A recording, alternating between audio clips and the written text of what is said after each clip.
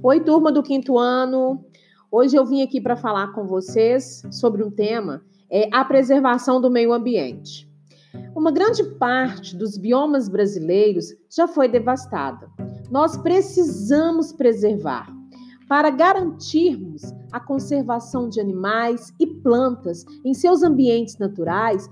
Foram criadas as unidades de conservação, que são áreas protegidas do desmatamento e da caça e pesca sem controle.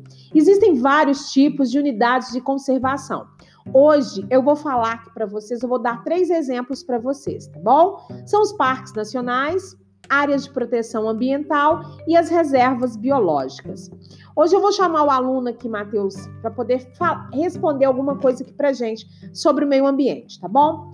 Matheus, você como aluno do quinto ano, você pode me dizer o que você faz para preservar o nosso meio ambiente na escola e na sua casa? Não desperdiçar água, tomar banho mais rápido e na hora de escovar os dentes, sempre fechar a torneira. Agora nós vamos ouvir a Ana Clara, uma outra aluna do quinto ano. Ana Clara, o que você pode fazer para poder preservar o meio ambiente? Reciclar o lixo ajuda a proteger o planeta, economizar energia, andar a pé ou de bicicleta e não comprar animais silvestres. Então, quinto ano, a mensagem que eu queria deixar para vocês é: cuidem do meio ambiente. E, se possível, vamos todos pedir aos nossos amigos, colegas, familiares, vizinhos, para que todos possam fazer a mesma coisa.